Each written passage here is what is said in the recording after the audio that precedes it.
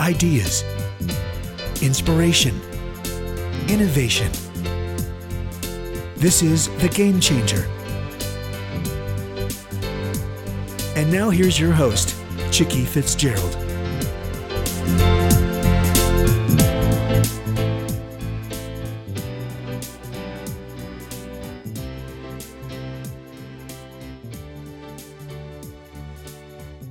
Good afternoon. This is Chicke Fitzgerald, and today is a very, very important day. It's an extremely momentous occasion. Some of you may not remember where you were on this day, but I can guarantee our guest remembers exactly where he was. Our guest today is Dave Sanderson, and he was the last passenger out on the U.S. Airways flight that went down on the Hudson River in New York City. And he is going to tell us quite a bit about that day. We are going to be talking about the framework of what he learned as a result of that day. And the book he has written to pull all of this together is a book called Moments Matter: How One Defining Moment Can Create a Lifetime of Purpose. Dave, welcome. Chicke, thank you so much for having me on such a special day. Well, I am just so excited about the timing. And, it's so funny because I wasn't aware when we connected of how close we were to the 10-year anniversary.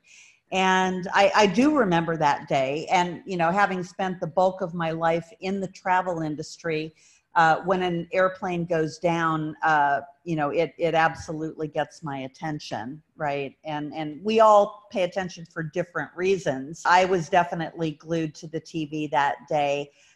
Dave, before we jump into your actual story about that experience, why don't you set the stage and give us a little bit of the backstory of Dave Sanderson? Well, thank you. Yes, Chicke, it's just another normal day.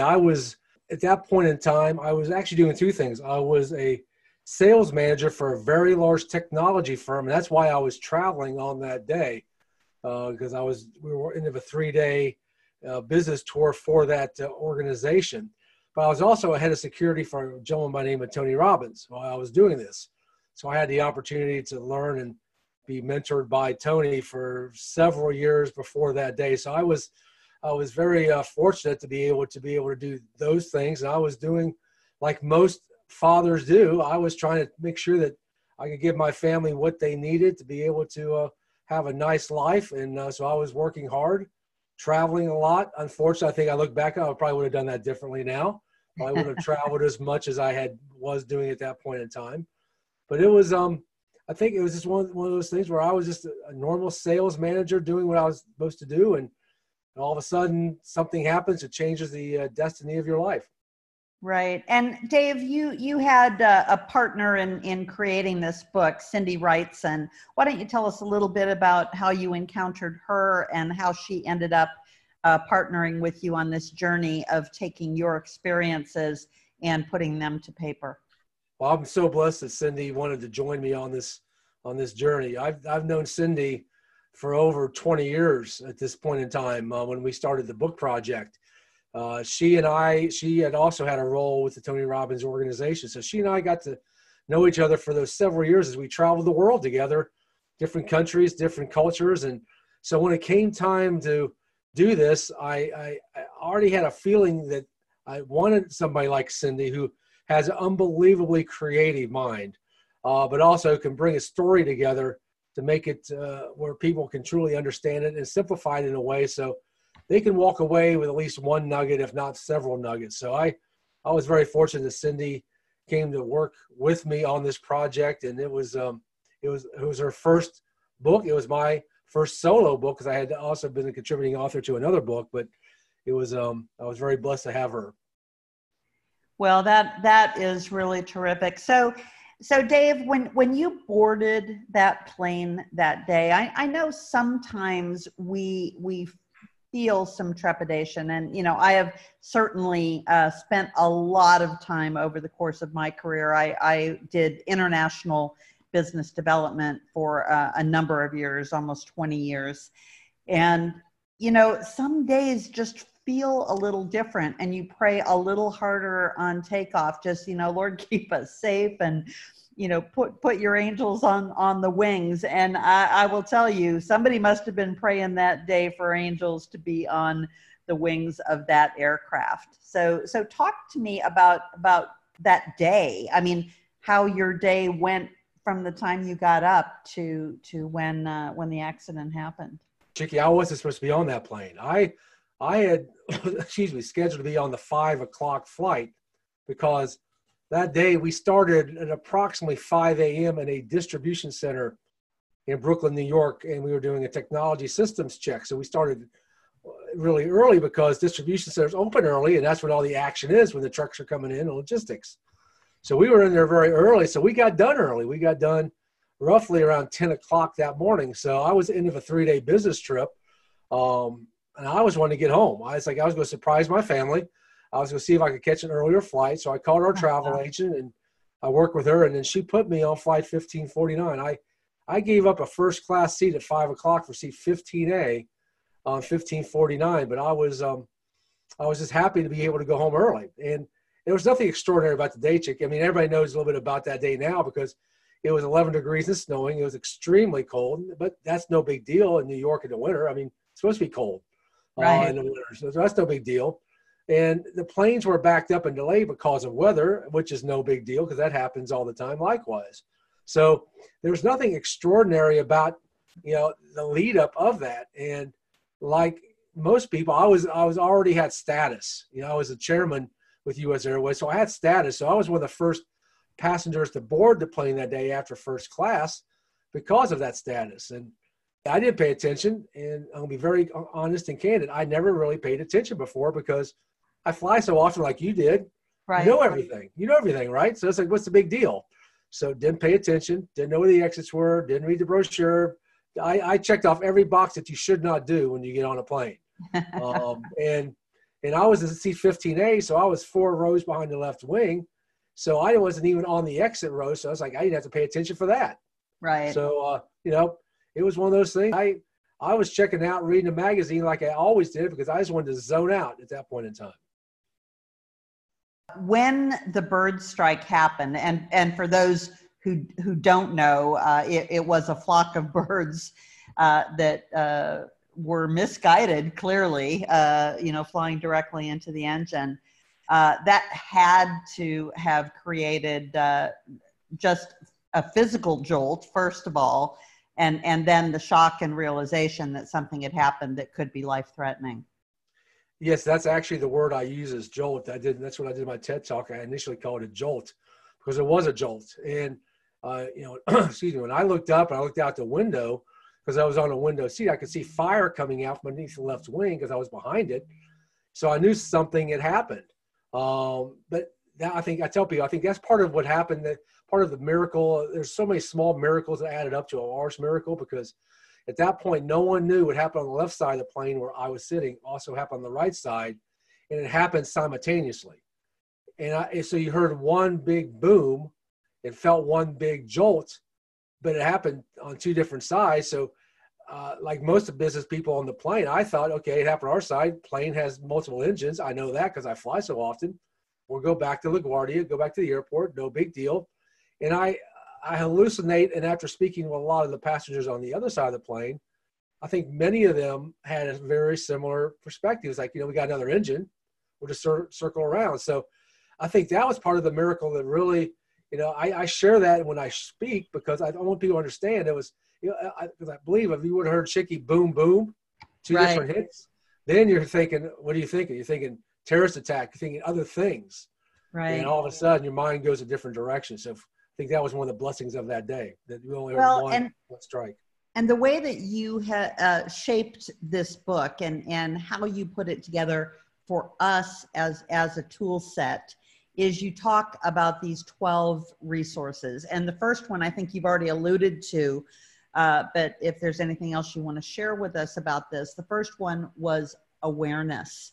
right? And so that initial awareness that it was both sides of the plane, once you guys figured that out, and once there was some level of announcement, I mean, clearly the flight crew, had to act very quickly once they realized they couldn't go back to LaGuardia.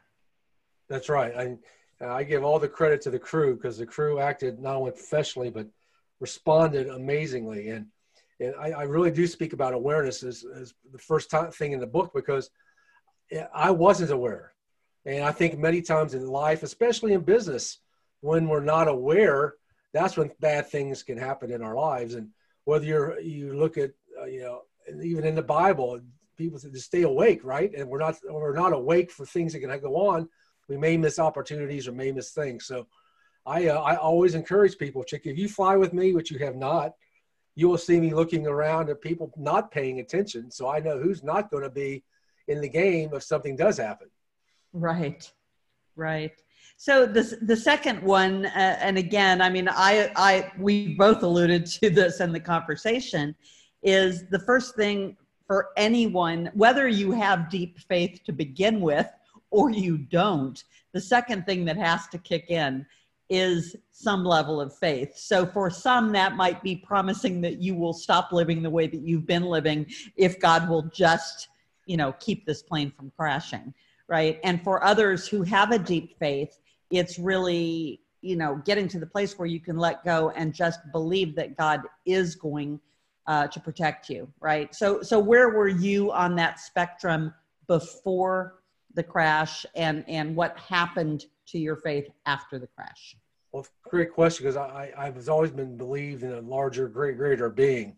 And that's why I speak in the chapter about faith, is a number of levels of faith, whether it's spiritual-based faith, which I had, and basically being able to let go, because one thing, Chicke, you realize when you're going down in a plane crash, or if you talk to some of these folks I get to talk to, whether they're first responders or military, the only thing you can control is your mind.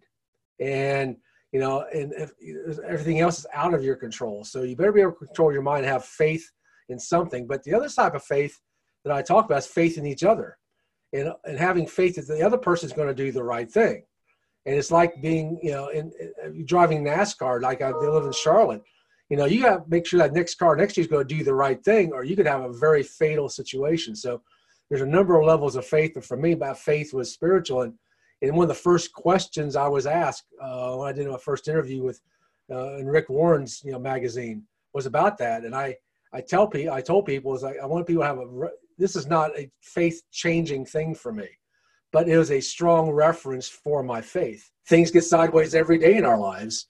At least I have something to fall back on, a reference to say, if I can get through this, I can get through this, whatever challenge I've got right now. And I think people need to look at faith at maybe different levels so they can be able to face things, their challenges, in a different way. Right. So then you move on to certainty. And again, you talk about the mind. I am quite certain that there were many people who believed that those were the last moments of their life. And again, whatever you think about, whether it's regret or whether it's family or whether what's on the other side, so you're actually okay, and maybe even looking forward to what's on the other side. Everybody had a different degree of certainty on the plane that day. So where did certainty come in for you, and what was it that you were certain of? Well, I was certain of myself, and that's number one. And one of the things I learned from those many years being around Tony was, in the moments of uncertainty, the most certain person becomes the leader. So it doesn't matter whether you're the janitor or you're the CEO of ExxonMobil. If you exhibit certainty to somebody, all of a sudden they look to you for leadership. So I think there was a number of leaders on the plane that day.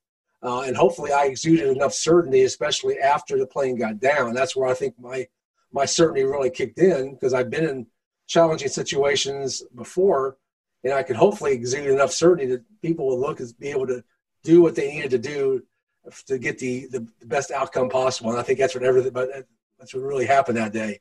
People stepped up. Some people had to step back. I talk about that in certainty likewise, Chicke. It's like sometimes you learn that you don't have the right skill set to handle something, One of the Right. great things about great leaders is they know when to step back, let other people with better skill sets handle a situation.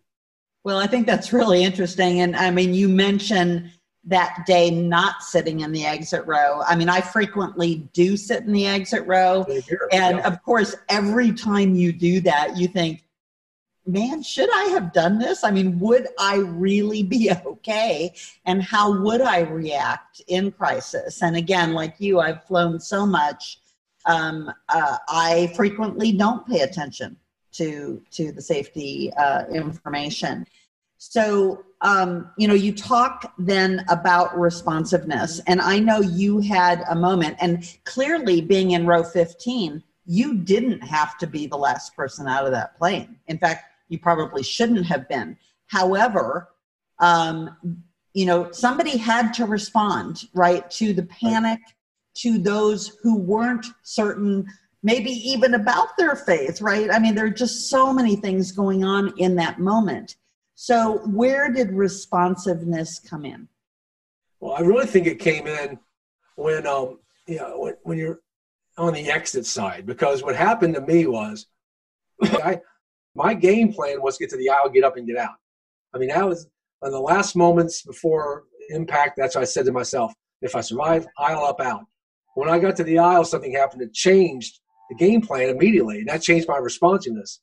And what I heard is my mother, who had passed away in 1997, say something in my head that I heard her say before is, if you do the right thing, God will take care of you. And that gave me certainty to be able to respond. And that's why I went towards the back of the plane to see if anybody needed help, because I knew I was okay. But anybody else need help? And that's how I responded to the back of the plane. And fortunately, everybody was starting to move, and I just got behind everybody else. So I think that's how I use my responsiveness. And I also sort of mentioned something, alluded to it in the previous, question. It was about sometimes you have to check your ego at the door. Sometimes you have to step back and let other people do what they do best. So that's a way of responsiveness. Likewise, you respond to somebody else who has a better skill set. So so many great business lessons come out of this, but responsiveness was definitely one of the key ones. Right. And so the next lesson and resource that you talk about is state management. Explain that term to me. Yeah, and some people don't understand that term. It really means how do you manage your mind, and that's about how to. People might hear people how to manage your state. How do you manage your mind? And like I also mentioned earlier, one of the only things you can really control when you're going through something like this, whether it's it's a plane crash or you're going through something very traumatic, it's how you control your mind. And what questions do you ask yourself? And there's three ways. I think it's common knowledge. You do it through your physical, way you do your physiology, what you focus on, and the questions you ask yourself. And that's how I always be able to manage my state. Now, I wasn't able to get up and move my body around because you're in a confined space. And I really wasn't focusing. I really was different questions in my mind and asking myself, how do I do this? What do I do next? So I controlled my state through questioning. Got it. And then you talk about the importance of sensory acuity, right? Really being aware of what's going on around you, and then communication. And I'm sure there was a high degree of chaos. Again, some that were probably panicked and crying and, just not knowing what to do and not having the ability to control their own state, right? Let alone the state of others. So how did sensory acuity and communication play out for you in those coming moments? Well, sensory acuity is one of the key things I think not only great leaders have, but the ability to be able to use all your modalities. And primarily, your primary modalities you can use, of course, visual, auditory, and kinesthetic. There's also, your senses of your smell and taste. But that day, for me, it was primarily those three. And what happened is I was hanging out of the plane because I never got on the wing. There was a lady in the middle of the wing that wasn't moving. And I knew, she was either stalled, scared. You don't know what's happening, but she's not moving. People need to walk down a wing, and because we're all in a plane going down. So that's when I went into really auditory mode. I started yelling at her. Now, she looked at me like, "Who's this old man yelling at me?" But what happened was I got her attention, and I tell people that's one of the ways I use my sensory acuity is I really be able to cue in what's that my primary modality. How does somebody else respond or learn quickly? And I learned how to do that, so I could change my modality to fit that, and that's how I used it that day. Got it. And so then the next one was focus. Yep.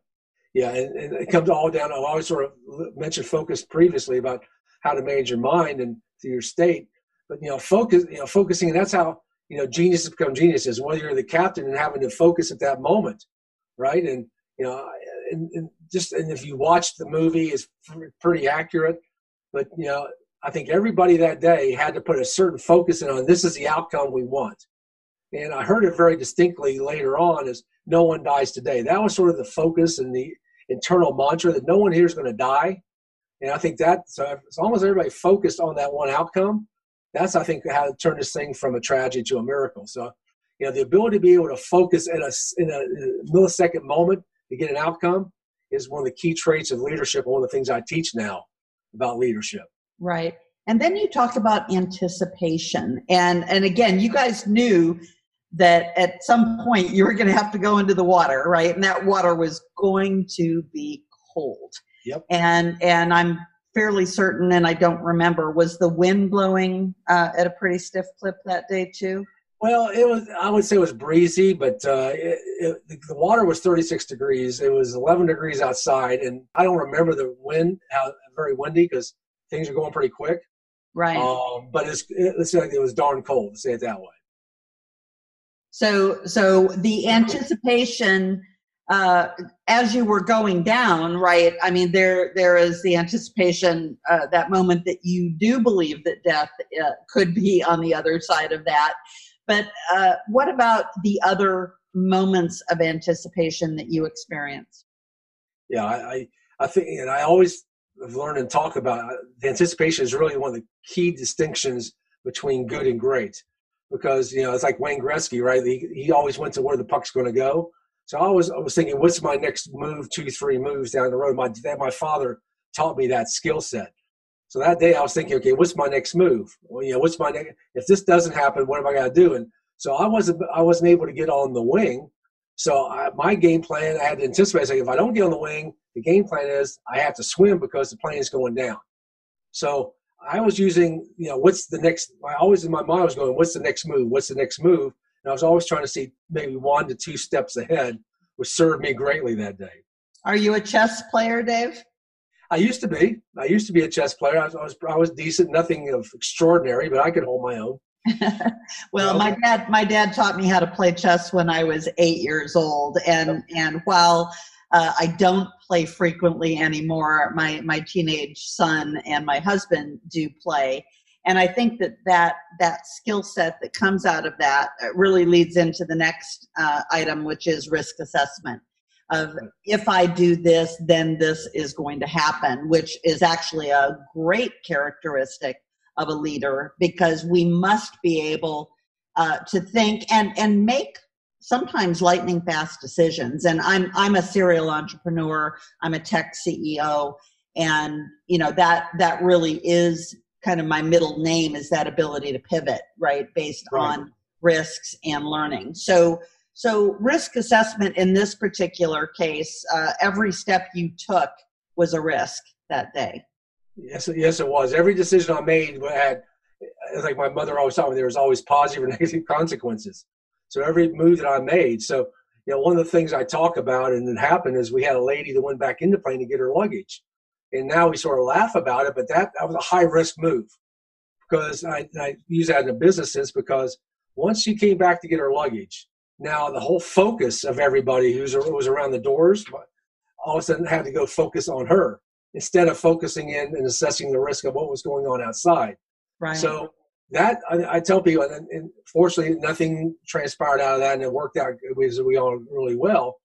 But that's one of those things that I tell people, when you got to make those decisions, risk what's more valuable. Is my luggage. I said, she was that gold in that luggage, right? Because it's like she went back in it, but being able to assess the risk that was going on constantly and making decisions quickly, because that's what happened in the cockpit. He had less than 2 minutes to make those kind of decisions. He and the first officer. I think all of us had to make those risk-based decisions likewise. And what do you go or do you help? Do you stay at the door or do you get on the wing? those kind of risk assessments were made, I think, by everybody that day. Right. And you also talk about the importance of persistence. Talk to us about that. Yeah, that's a basic of, have you ever been, I was in sales for 30 plus years. They always talk that the best salespeople are the ones who are persistent. They don't give up. And I think it goes back to that sort of that mantra that we all had in our heads, but was really shared during the movie Sully, is no one dies today. And we're going to, I think everybody's going to go until that outcome got taken care of. Even in the movie, you saw Tom Hanks saying, I need a number, because everybody was persisting. Is this thing really over? Because it really wasn't over until that moment, until everybody was signed off and everybody got out and there was no deaths. So, right. I think everybody persisted the amount they had to persist. And I did, because I was in the hospital, I had hypothermia, I was going down. And fortunately for me, I had great people around me that gave me the strength and the persistence to be able to hang in there. Clearly, this whole experience was a lesson in teamwork, right? Because if it had been every man for himself, every man or every woman for himself, right, it might not have turned out the way it did. I agree. And that's interesting, Chicke. One of the first questions I was asked in the hospital in the media was it really women and children first? And I said, no, it wasn't. And all of a sudden, I got people were like looking at me. I was like, no, there's a guy at the door who got the door out. He got on the wing, helped other people. I said that sometimes you just have to take the lead and do what you got to do. And right. I tell people, it's amazing how 155 people who did not know each other or care about each other come together in less than 6 minutes to get an outcome that never been got before. How does that happen? Because you check your egos at the door and leaders step up and you do what you have to do and persist. All these things. It all comes down to teamwork. Right.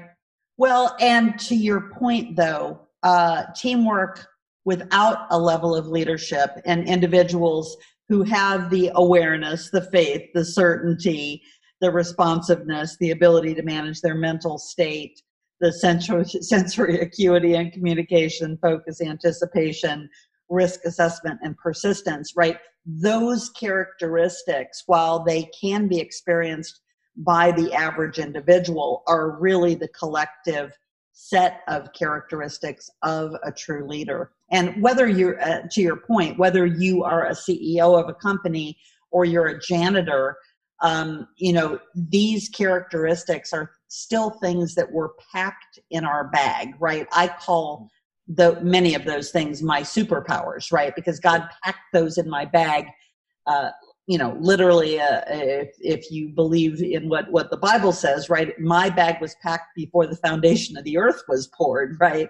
And God knew who I was going to be, and He knew what I was created to do, and He knew, a long time before that flight ever took off, He knew that you were going to be on that plane that day, right? And the fact that you guys finished your job early, and I'm sure you've had many, many reflections back on that day of what would have happened had you just stayed in your first class seat, right? If Dave Sanderson had not been on that plane to be one of the last people to make certain that everyone got out safe and that no one died that day, what would have or could have happened? And so that act of leadership, of not doing something, right? Not just saying, hey, I'm just going to hang around LaGuardia and just be in my comfy seat to go home.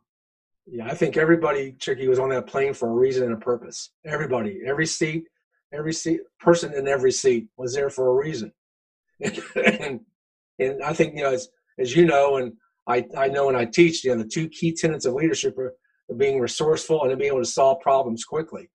And all these things we talked about the last 15 or so minutes are the resources that come together to give the leader the skill sets to have a leadership, be able to solve problems quickly. And I think that's what happened. You got leaders step up who are resourceful. And right now, when I tell, especially millennials and younger people who are getting into the workforce, and they ask me what one skill should they have above anything else, I said the ability to be resourceful. Absolutely. It's not about the resources you don't have. It's about how resourceful you can be and should be.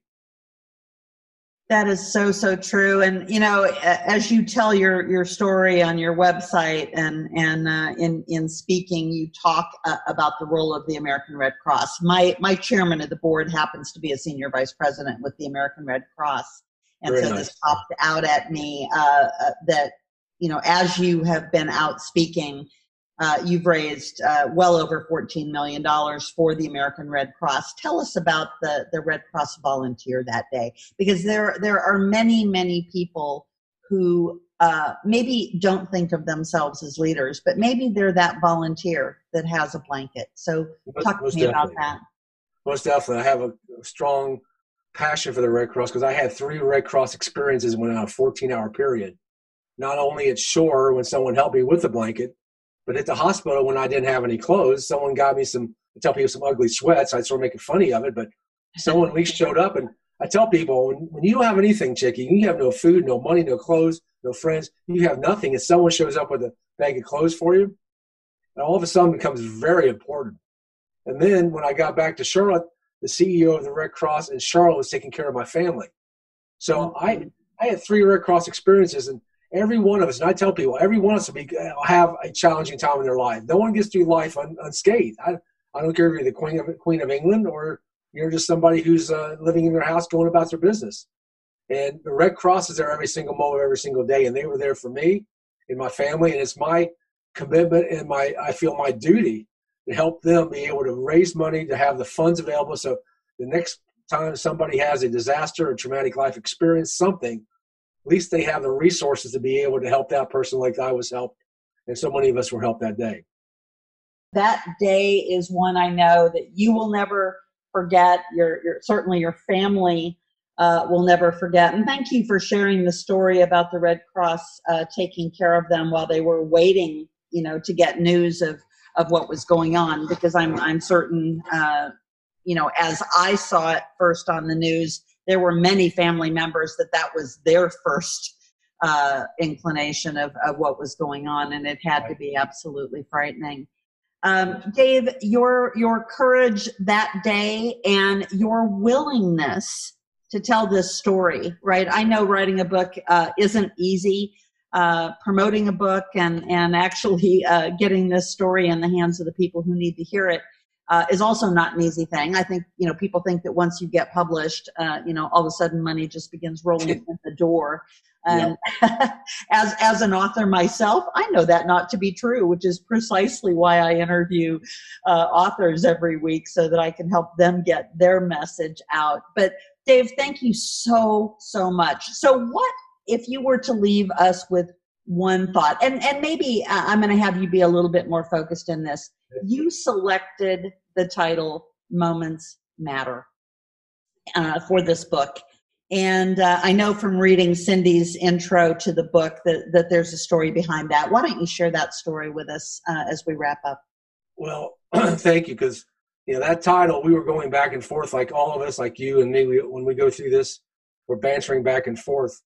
But how it really came about is where I'm sitting right now in my seat, I got a phone call from my wife. She got a phone call from one of our neighbors down the street who needed help with her TV. And they were 2 older ladies, and they were living together. And, you're a neighbor, right? And you're going to go down and help them, and pretty good at getting TVs fixed. That's one of my skill sets I'm really good at. So I went down there to help these two older ladies. It took me less than 3 minutes, but they asked me to stay for milk and cookies. Now, I love milk and cookies, but I really love milk and cookies from older ladies who can probably bake. So I'm all in, right? I'm like, sure, I'll stay here. And so they were getting their milk and cookies. They had this table, and they had all these books laid out. And I was looking at one, and I pulled one out. It was about World War II. And I love World War II history. I love it because I think history repeats itself. As I was looking through this, I was noticing things. There were pictures of concentration camps. And I'm like, whoa. So I'm looking at this. I said, where did you get this? And the ladies, when they came out, rolled up their sleeves and showed me the numbers down their arms. Oh, my. But they were in those concentration camps, and they lost their whole family. That's why they lived together the rest of their entire life.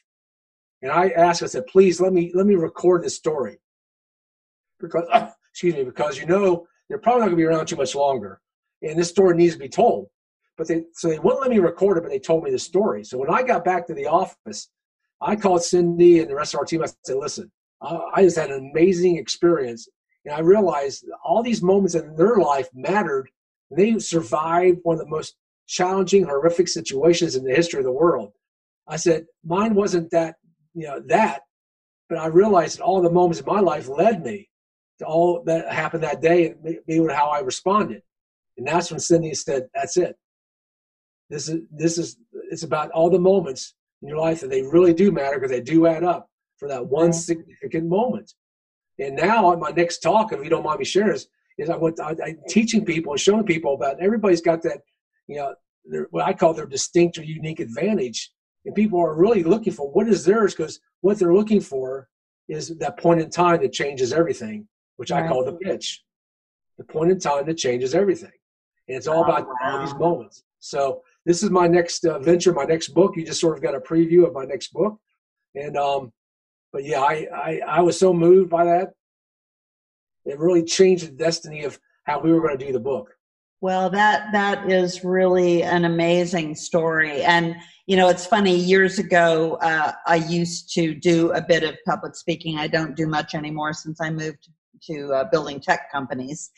But I used to talk about black holes and diamonds. And I didn't know before I gave the talk that diamond mines weren't the same kind of mines that you would see that were, burrowed into the side of a mountain, but it was actually this big black hole. And the bigger the black hole, the more diamonds are in it. And I think as we trace back the things that happen in our lives, when you look at the really good things, whether it's meeting a spouse or getting a job or getting an opportunity, it's typically preceded by something that you would call a black hole. Right. So I'll be very interested to hear about your new book once that has form and shape. So please let me know when that is published, and we will get together again. Thank you. I'm excited, and we're excited to be able to share this new idea and concept. Well, thank you so much, Dave. It has been really incredible. We have been speaking with Dave Sanderson. The book is Moments Matter: How One Defining Moment Can Create a Lifetime of Purpose. Go out and change your day, find your purpose, and make sure that your moments matter. Thanks again, Dave, and have a great day. Thank you.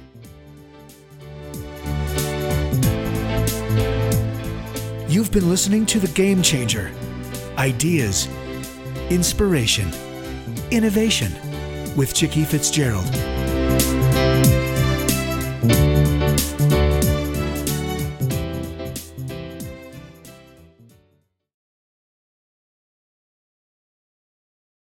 Like what you just heard? Visit c-suiteradio.com. C-Suite Radio, turning the volume up on business.